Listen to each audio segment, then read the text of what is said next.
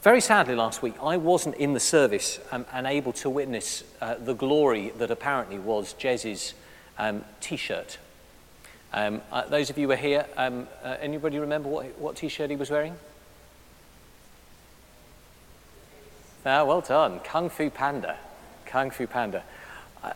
Yeah, maybe it was a good thing I wasn't here. But anyway, it had a point. And if you didn't get to listen to that sermon, I don't know whether you know, all our sermons go online. They're podcasted.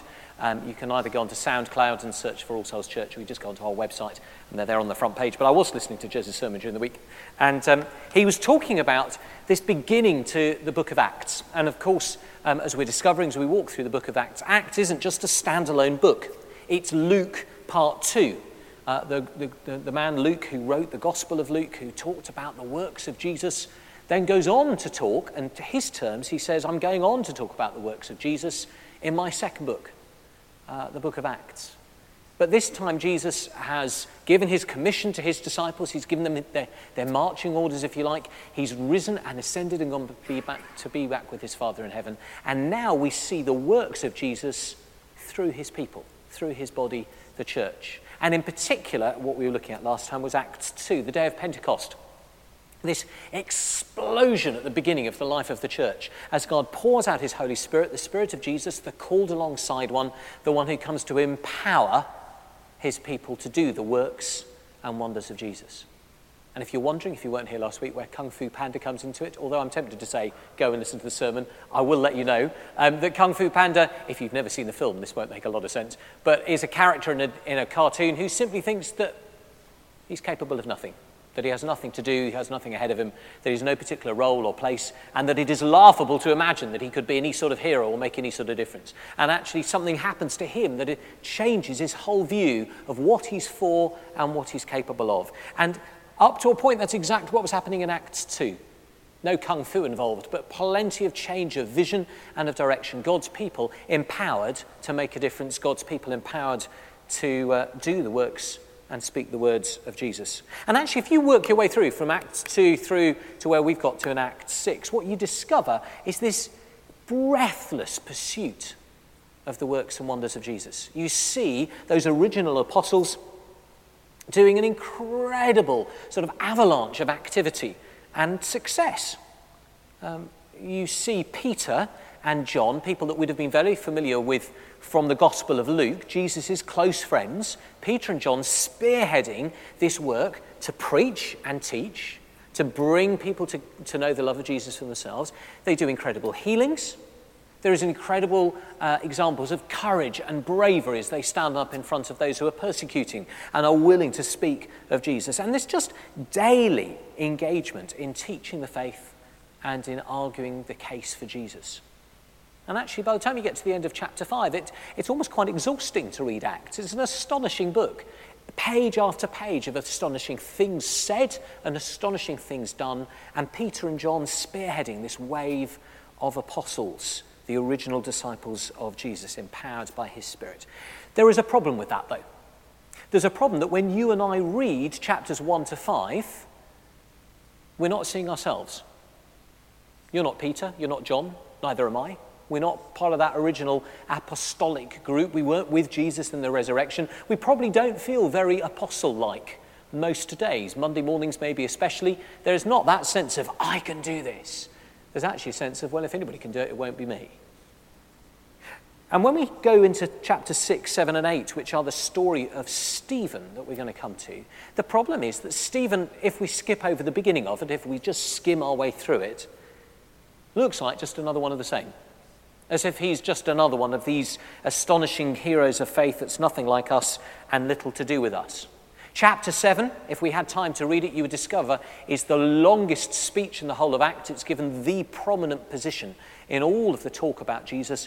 And it's this sort of bravura, tour de force explanation of the whole sweep of salvation history, all the way from Genesis all the way to Jesus, talking about God's people, the way that they keep turning their back on God, they keep rejecting all that he gives them, and they keep missing the point of why they've been called and what they're for. And Stephen lands it squarely at the feet of Jesus and says, Jesus has come to solve that problem. Jesus has come to be God's gift to the world. You need to turn your lives around and follow him. And what we find at the beginning of chapter 8 is this astonishing and heartbreaking moment where Stephen, having been willing with all that courage and all that passion to stand up and speak of Jesus, becomes the first recorded Christian martyr, stoned to death for his faith. And his death becomes the seed, one of the seeds dropped into the ground that when it grows becomes this astonishing ministry of Paul. Because Saul, as he was then known, is seen holding the coats of the people who are stoning Stephen. One of those formative moments in the life of the man who would become the greatest leader, church planter, evangelist, theologian and writer over the 2,000 years of God's church. So here's the danger. The danger is that we skip our way through Acts 1 to 8. And we imagine that all this exciting activity, this expansion of the church, the thousands of people coming to faith, society turned upside down, is all down to a few key men who were the great heroes. But the whole point of Acts 2, the whole point of Pentecost, was pretty much the mirror image of that, the opposite of that.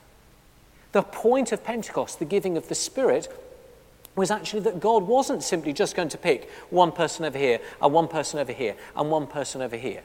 The important people, the prophets, the priests, the kings, fill them with his Spirit and get them to do his work. Actually, the Holy Spirit was going to be poured on everyone, from the youngest to the oldest, from those who've known and followed Jesus all their lives to those who are just beginning that journey of faith. That's the gift.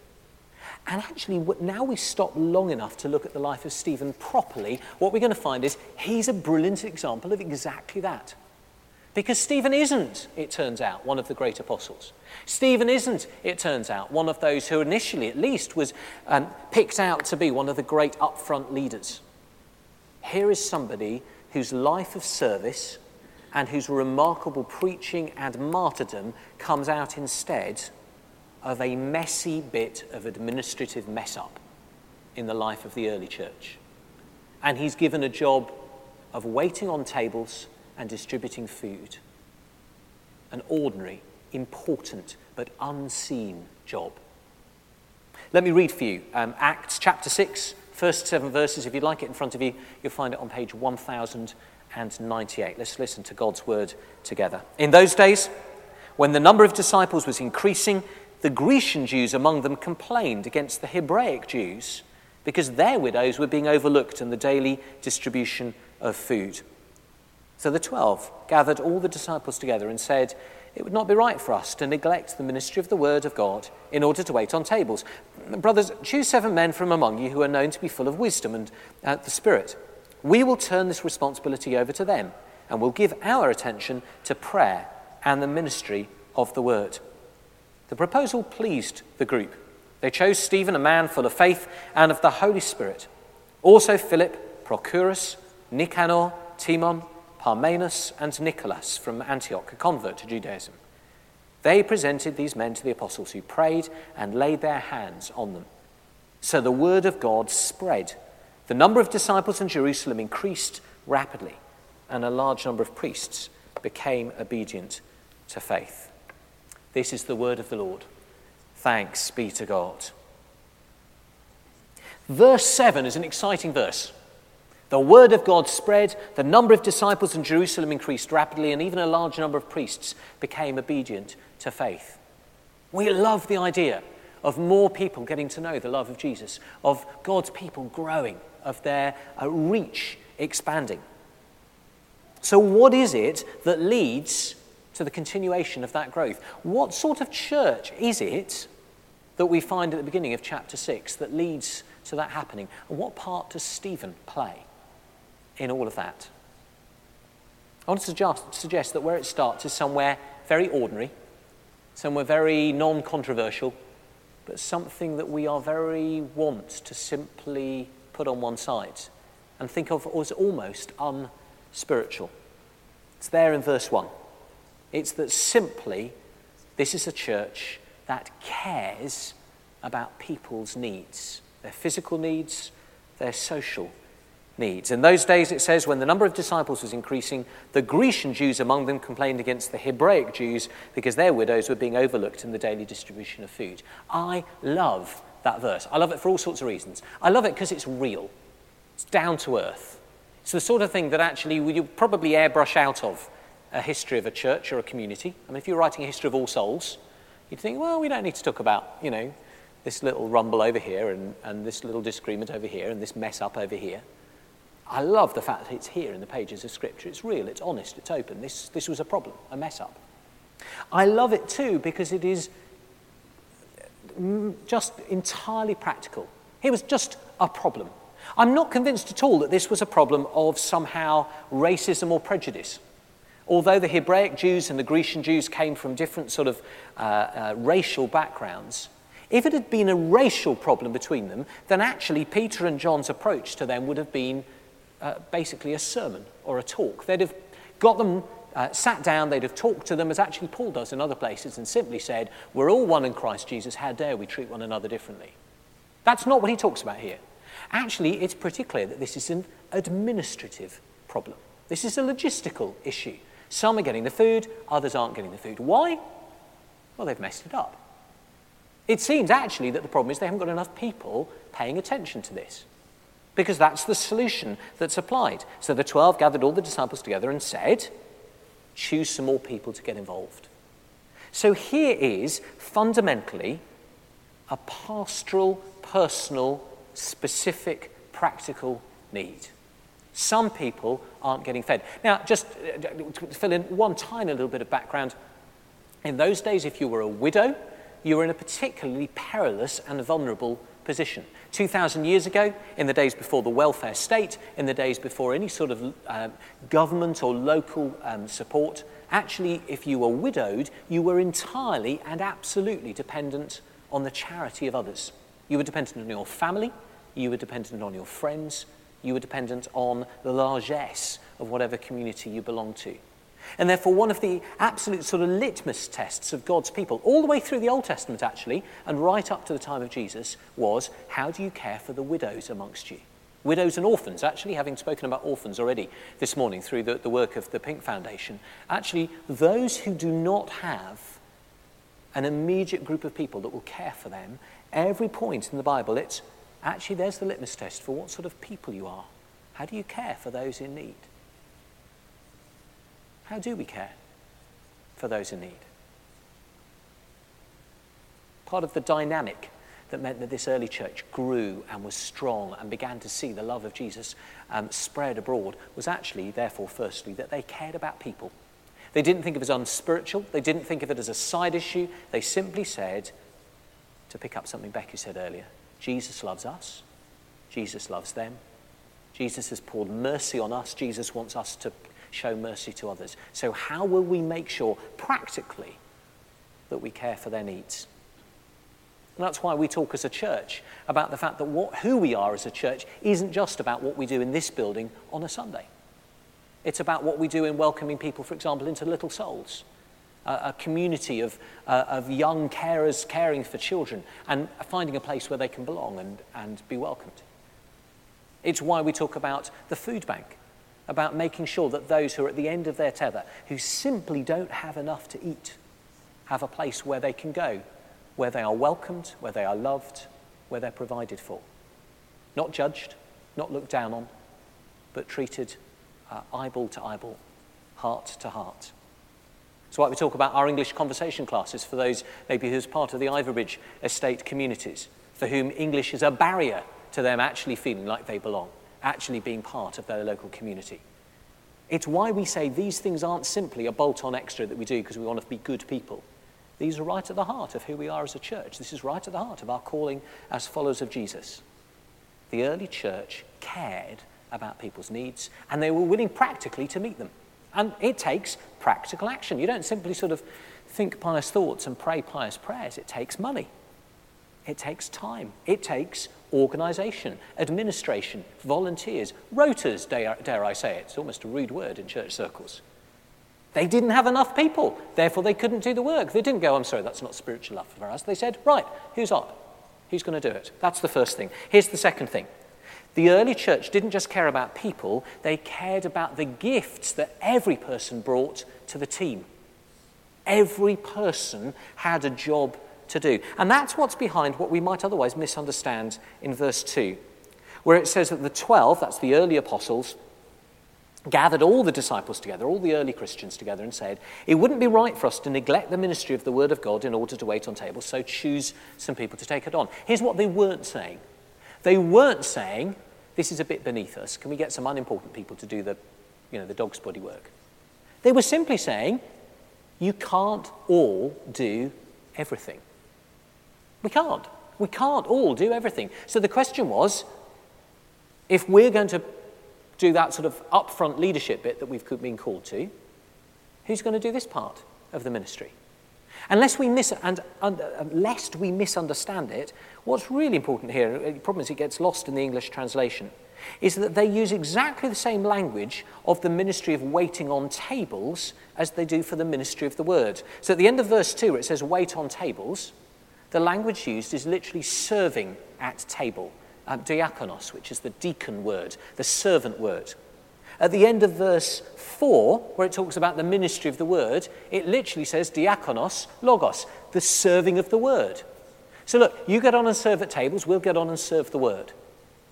It's the same language, because what they're saying is you've got your job, we've got our job. What's your job?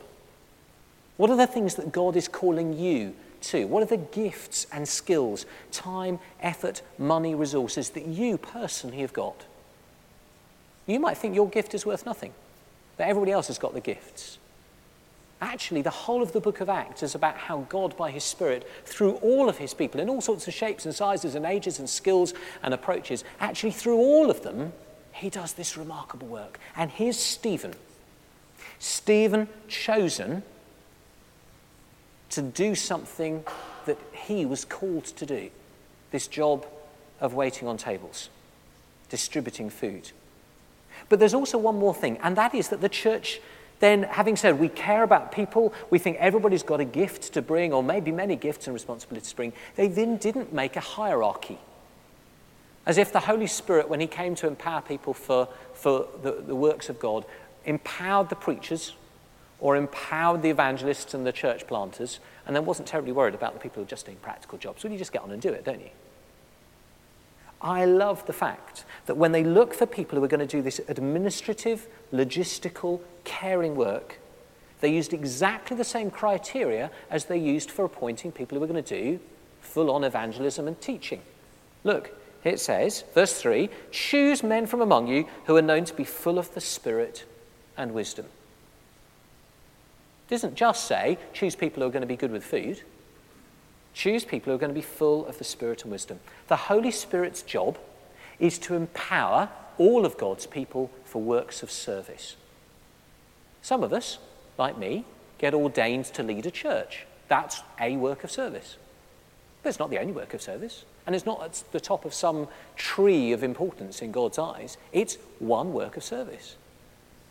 You may have a work of service right now of being the best parent you can be, empowered by God's Spirit to bring up your kids and to empower them and the lives they're going to lead. You might have the gift at the moment of being somebody who prays for others, who's a good friend, who gives the gift of hospitality. It may be that the Holy Spirit's main job in your life is empowering you to do the job where you are, in the workplace you are, with all integrity, with all grace, and to the best of your ability. And in the midst of all of that, there may be all sorts of other things God calls you to do. You may, dare I say, end up on a rota somewhere, in church, helping with children's groups, or helping at the food bank. You might help lead something that you've never tiptoed into before. The Holy Spirit empowers us to do what he's calling us to do. And the lovely thing is that actually he empowers us for different things at different points in our lives. But he never stops. There is never going to be a day in your life till the day you die when the Holy Spirit says, yeah, okay, we're done now. He's always going to be growing you in your faith. He's always going to be growing the gifts in you. He's always going to be using you to serve others and to serve the kingdom of God. And this practical, personal concern for people, this recognition that we can't all do everything and we need all of us to offer our gifts, this refusal to assume that the Holy Spirit only empowers some people but wants to empower all people, that's what leads to verse 7. So, Luke says, so the word of God spread. The number of disciples in Jerusalem increased rapidly, and a large number of priests became obedient to the faith. It's one of the reasons that we feel so happy and comfortable and in step alongside Becky and Bob. Because actually that is that vision that we hear time and again from Salt Ventures and from them. That sense of God's people called and empowered by the Holy Spirit to serve the real needs of real people and to speak of Jesus wherever they are. Not imagining that some people are more important than others. Not imagining that this is, let's parachute in people from this country or from that country. It's simply God's people together, recognizing their gifts, serving those in need, and bringing the good news of Jesus to all who will hear. So what about us? If we're serious about wanting the good news of Jesus to be not just good news for us who are gathered in church on a Sunday, but good news for all the people that we know, our families, our work colleagues, our friends, our neighbours, it means that we too need to go on caring about people, not just about things and programs and places. That we need to go on asking the question, well, what are you calling me to do in my Monday through Saturday everyday life and in the life of God's people, the church? And we need to go on being serious of asking the Holy Spirit to empower us for every day. My biggest challenge from this would simply be to say, however mundane your Monday may look, and I do know Mondays are quite capable of being the most mundane of days, dare you ask the Spirit of Jesus to empower you for Monday. It's an astonishing prayer to pray. Jesus, please fill me with your Holy Spirit. Empower me for whatever comes today. Changes the whole view of what that day looks like. From suddenly the most mundane of things, waiting on tables, becomes a gift of the Spirit, empowered by God.